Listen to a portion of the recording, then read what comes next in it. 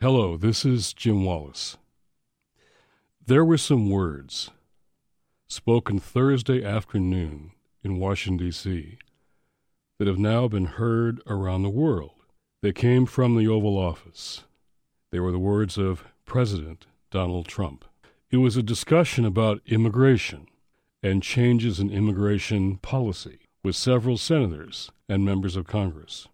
And in that conversation, Donald Trump named the countries of Africa, El Salvador and Haiti, as shithole countries. That's what he said, and many of the commentators are deciding whether or not to say the words we wouldn't want our children to say. But let me just say it one more time, and that's all. Shithole countries. Immigrants from Africa, Haiti, and El Salvador. Senator Dick Durbin was in the room, and he said that the president repeated these words over and over, and he called them perhaps the most vile, hateful words ever spoken in the Oval Office. We're, of course, not sure about that, but we do know the White House has not denied that President Trump used those words in relationship to so many immigrants in this country, one of whom just drove me over to this recording. The media debate now is, what do these words say about Donald Trump? But I think we already know that.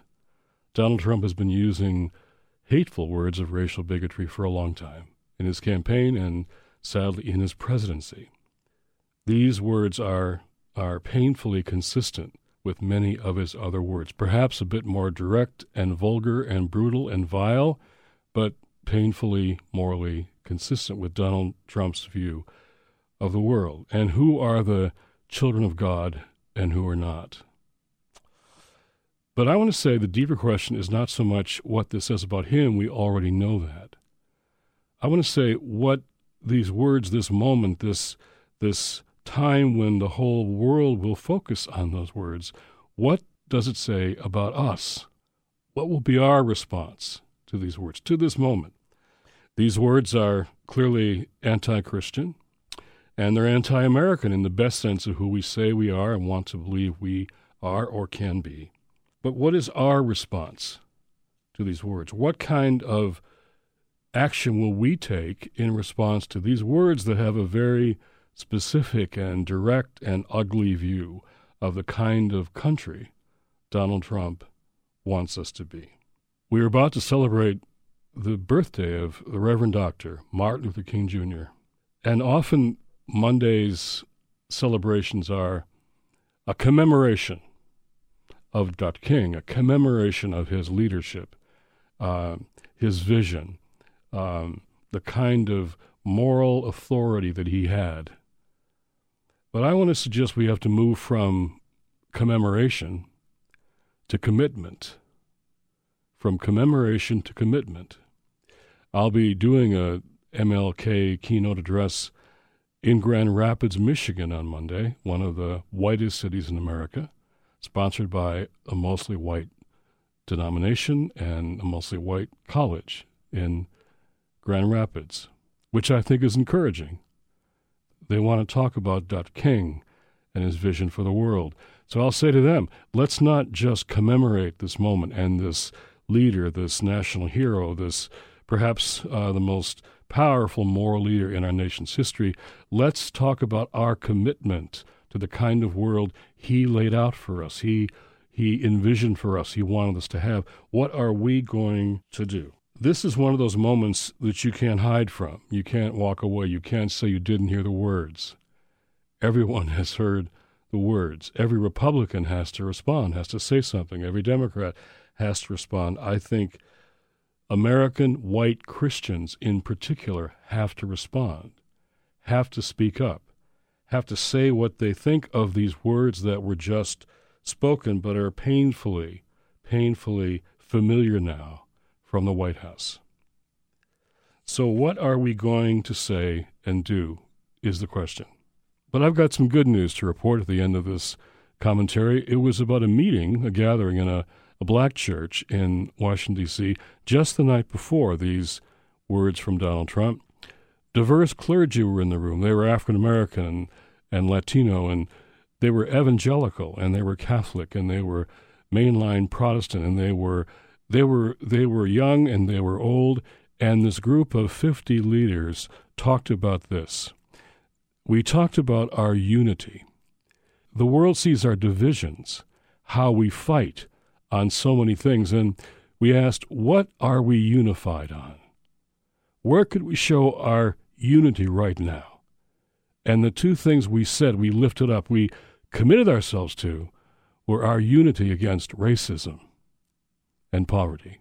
Because these issues, racism and poverty, are not for us partisan issues, political issues. They're theological issues. They're biblical issues. They're consequences of how we follow Jesus if we say we are followers of him.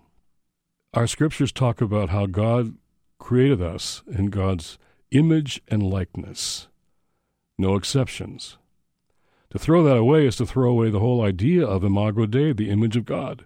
In Corinthians, it says, when one part of the body of Christ suffers, the rest are supposed to feel the pain. What are the feelings around the country after those words of the president in the black body of Christ, in the immigrant body of Christ, from El Salvador, from Africa, every country in Africa? Do they feel a part of this country, or do they feel like the president of the United States doesn't want people like them? Just simply doesn't want them and doesn't want their children. So when there are 2,000 verses in the Bible about the poor, about God's concern for the poor, when that subject goes right through the whole of Scripture, Old Testament and New, then poverty too, like racism, is a sin against God. And here are these Christians who are not united on lots of things, and yet the night before, Donald Trump's words, we express to each other our unity around our commitment to fight, to battle, to end racism and poverty in this nation. So Donald Trump may be bringing us together. What if Christians across all the boundaries politically and people of faith, other faith traditions, and people of no faith at all were brought together by these words of Donald Trump? What was so revealing at the end of Donald Trump's remarks about people from the tHole nations of Africa and Haiti and El Salvador was when he said, why can't we have more people from places like Norway? He couldn't have been more clear what he means by that. We don't want people of color from Africa, Haiti, and El Salvador. We want white people like those in Norway. I've been to Norway. I like Norway. The people of Norway that I know, yes, they're mostly white, and they would be just offended by Donald Trump's words. And so should we. So Donald Trump has made very clear what kind of nation he wants us to be, who he wants left out, and who he wants to be here. And if you just want to accept that or be close to power, as many Republicans seem to want to be, you don't say anything. You don't do anything and just let it slide again. Let one more thing that he said slide. Or you say, no, that's not the nation that I believe in as a person of faith or just as an American. That's not the kind of nation I want us to be. And so are we going to unite and resist that kind of nation? Resist the words of Donald Trump. Take his words as a calling, as a commission that will bring us together across racial lines, because we're going to be a different kind of nation that includes all of God's children, and as our own constitutional words say, with liberty and justice for all. God bless you. I'm Jim Wallace.